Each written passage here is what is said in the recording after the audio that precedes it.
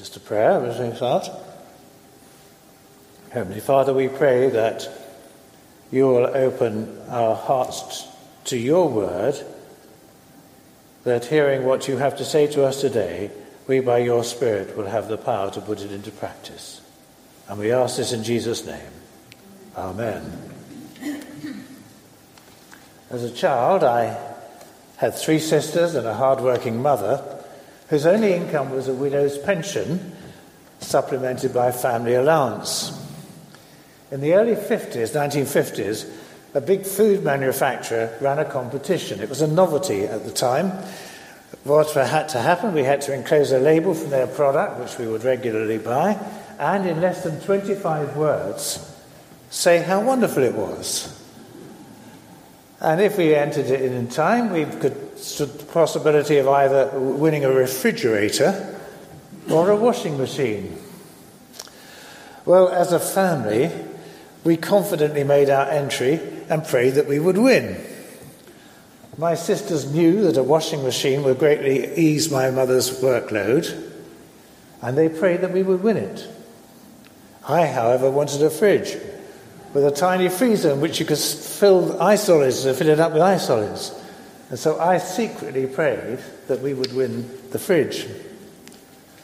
Well, you'll be surprised to hear we won neither.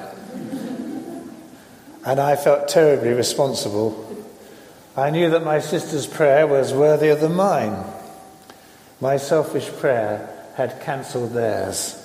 It was all my fault. Well, that expresses the dilemma a bit of this morning's subject. How do we pray for ourselves? For example, if you pray that you might get somebody close to you will get a promotion, and that prayer is answered, somebody else will not get it. So how do we pray? Well, even Jesus' disciples who spent their waking days with him were unsure about this question. They say, read in Luke's Gospel, Lord, teach us to pray. We want to know how to pray. And Jesus, in replying to them, gave an amazingly succinct reply. And we call it the Lord's Prayer. It's really a template, a pattern. It's not something that we parrot and necessarily have to say word for word, but it's a pattern, a template that will help us to know how to pray. And every follower of Jesus who can say through Christ that the Lord in heaven, God is our Father, can use that prayer, whatever their nationality, gender, age, or spiritual maturity. So this morning we're going to look and see how it helps us to pray for ourselves, how it helps us to pray for others. And the answer is in the pronouns. And if you have got a Bible handy, it's page 5 in the New Testament. It will be helpful. I know you know the words, but it sometimes just to look at it and focus on it can be a great help. And the first thing I want to draw attention to is the pronouns.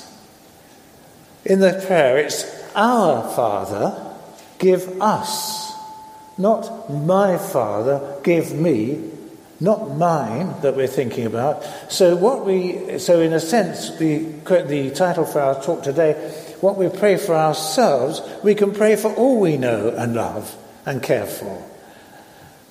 And the other thing to note about these pronouns, referring to us in the plural, but before we use that, before we talk about us and ours, we pray you, your, or in the authorized version, thou, thy. These pronouns are often capitalized because they refer to our Father in heaven. And so we start with those, the first person, you, your, thou, thy, that, and so on, before we go to me, mine, us, and ours. So in our prayers, we are taught by Jesus to first remember and to contemplate and worship and adore our loving Heavenly Father. A Father who has all authority and who has an agenda and the means to get things done. Now, if you'll get bored in the sermon, you can count, this to prove I'm right. But in our church Bibles, you'll find there are 58 words in this prayer, from verses 9 to 13. And 22 of them are exclusively about God. Is that typical of your prayers? Do they start with a celebration, a contemplation of God? Last week, Patrick introduced us to the idea that the letters in the word pray, P-R-A-Y, can help us understand how to pray. P stands for pause, and R for reflect or to remember. And so we pause as we come into God's presence and we remember who he is, a father. And where he is, in heaven, and what his priorities are, his name, his kingdom, his will. And only when we have got to that stage are we ready then to go on to the A, which is A is for ask in P-R-A-Y. And I've been asked this morning to explain the ask in prayer, that section in prayer, how we should pray for ourselves and others. So let's concentrate on the remaining 36 words in this prayer, as Matthew has recorded it, and the NRSV has translated it. It's remarkable. I think you will be surprised how much is covered in these few verses.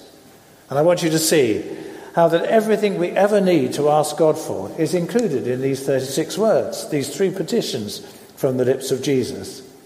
And it begins, give us this day our daily bread. Our daily bread is idiomatic of our basic material needs. It's like saying something is our bread and butter. In other words, it's asking God for all that we need one day at a time. Our material needs, including food, drink, clothes, income, medicine, a roof over one's head and so on. It's a prayer for the necessities of life. And it's one day at a time. Do you think that's amazing? That you and I have a Father in heaven who is concerned with all that is necessary for you and for I to get through each day. At the end of chapter 6, Jesus confirms this truth. He says, don't worry, saying, what shall we eat and what will we wear? Your heavenly Father, verse 32, knows that you need all these things. And then verse 34, he says, so do not worry about tomorrow. Today's trouble is enough for today. Well, you might be thinking, if God knows everything, as he does, what's the point of telling him? The answer, extraordinary, is that God wants us to. Of course he knows what you need, better than you know yourself. But he wants us to talk to him. And Jesus tells us that the Almighty God loves us so much that he wants us to come. He likes hearing us. He is concerned with our everyday needs, our bread and butter. And so then, starting with today, and that's remarkable too, because somehow or other you would think God would want us to think of other things, but he understands that when we pray each day, that these pressures are on our mind. And so he is so gracious, he encourages us to start with today. But he then tells us to say, forgive us our debts as we have forgiven our debtors. So if the first petition is about today, the present, the second is about the past.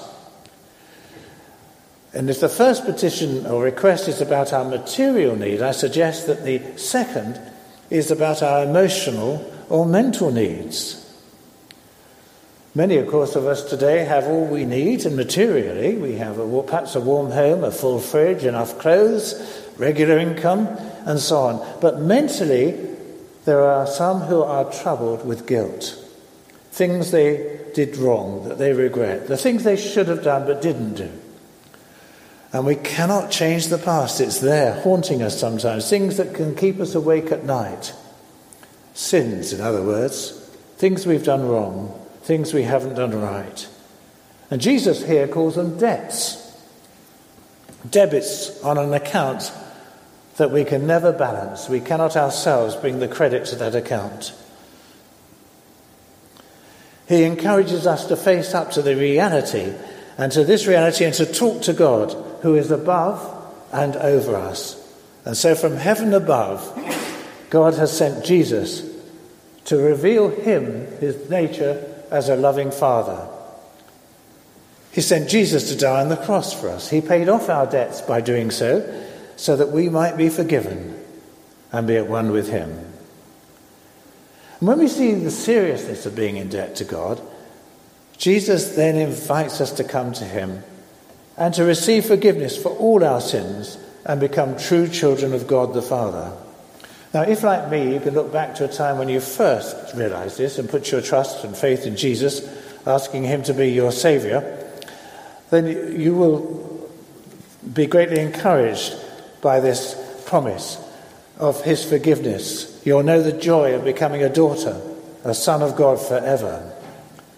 But if again you're like me, you'll also be upset that you are not a particularly good example of being a Christian, a child of God. That, like me, perhaps you find that you do things that you shouldn't do and avoid doing the right that you should do. And so, every day, each of us need forgiveness for our sins. And to continue in sin while professing to be a follower of Jesus will rob us of the joy and peace that he promises to us and to all who accept him as Saviour. And so just as we may start the day with a shower or a bath, so we need to continually to wash our hands throughout the day. And so too we need to confess our sins. And Jesus has made us clean, and we come to him, he forgives us all our sins. But we need to go on day by day to confess and to acknowledge those sins. And the great thing is this, that when we confess our sins, God is faithful and just. And he forgives us from sin, and he cleanses us from all unrighteousness. Now that forgiveness, being forgiven and knowing that you're forgiven, has an additional benefit to our mental well-being and to our souls, because it enables us, that sense of being forgiven ourselves, it enables us to forgive those who have sinned against us. It enables us to forgive our debtors, in the language of the Lord's Prayer here. So if you truly know that you have been forgiven by Christ's death on the cross, you are able to forgive those who have wronged you. Indeed, it is imperative that you do that. So you're then set free from a grudge that can eat away. And I've met people who just can't forgive. And they're so miserable. The person who wronged them in the first place is continuing to hurt them because they're bearing and cherishing that grudge. And so Jesus says, if you fully grasp the wonder that you have been forgiven, you can forgive others too.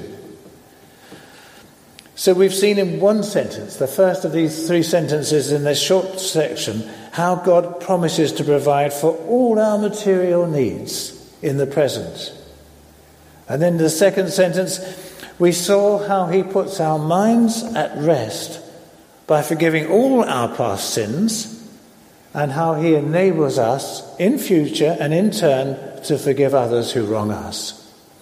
So our present circumstances are in this prayer, our past concerns are in this prayer, and the final sentence deals with the future and with the fear and worry that we might have about what's to come to us in the future. So the next section says, the next sentence says, do not bring us to the time of trial, but rescue us from the evil one. We could, and perhaps some do lie here this morning, lie awake at night worrying about what might happen in the future. We may dread the thoughts that come to our minds. Well, the worst thing that could happen to us as Christians is to lose our sense of fellowship with God, our assurance that the Holy Spirit of Jesus is at work within us. And God's enemy, Satan, will do all he can to bring that about, to turn us away from trust to worry. And so we will be tempted by evil thoughts. We may be brought low by harsh circumstances. But remember, Jesus, who prayed for Peter before his temptations, also is praying for us. We read of that in John's Gospel, chapter 17. He's praying for you. He's praying for me. So we can trust him for our future and be encouraged. And we are encouraged by those we know, like Francis, for example, who show us how one can trust God and enjoy his love and his presence, even when the circumstances are painful and unpromising.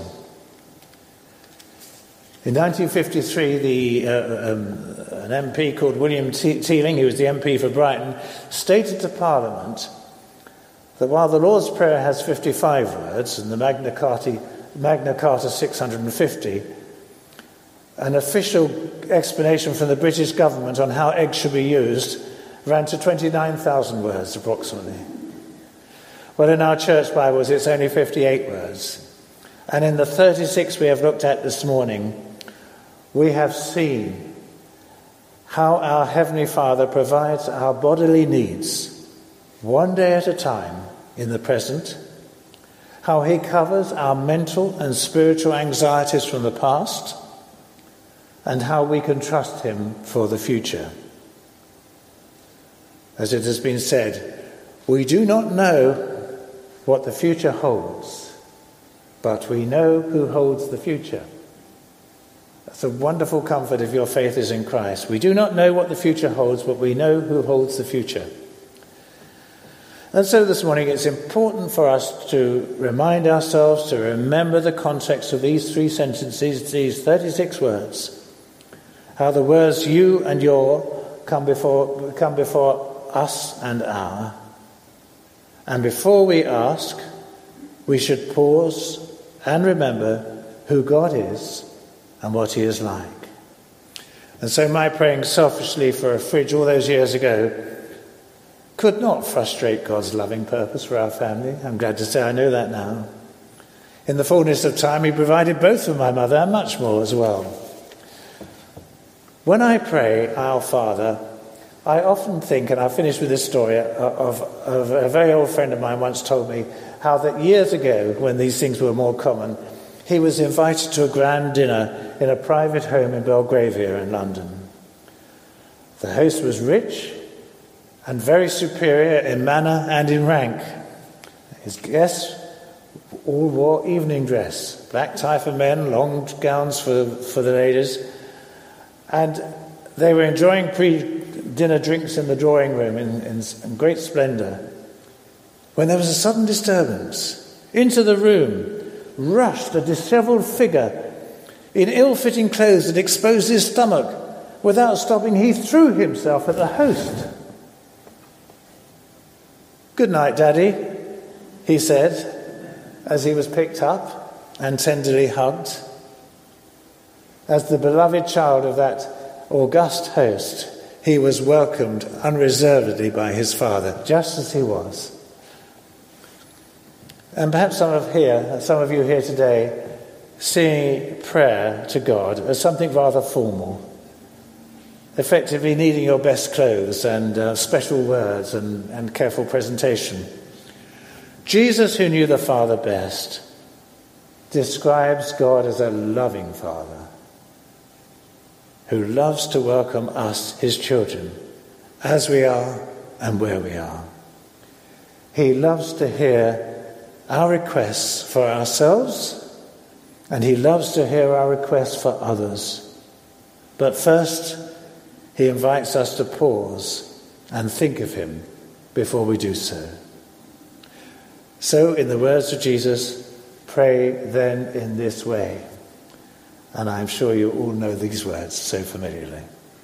May God bless us and help us as we seek to grow in prayer for his sake. Amen.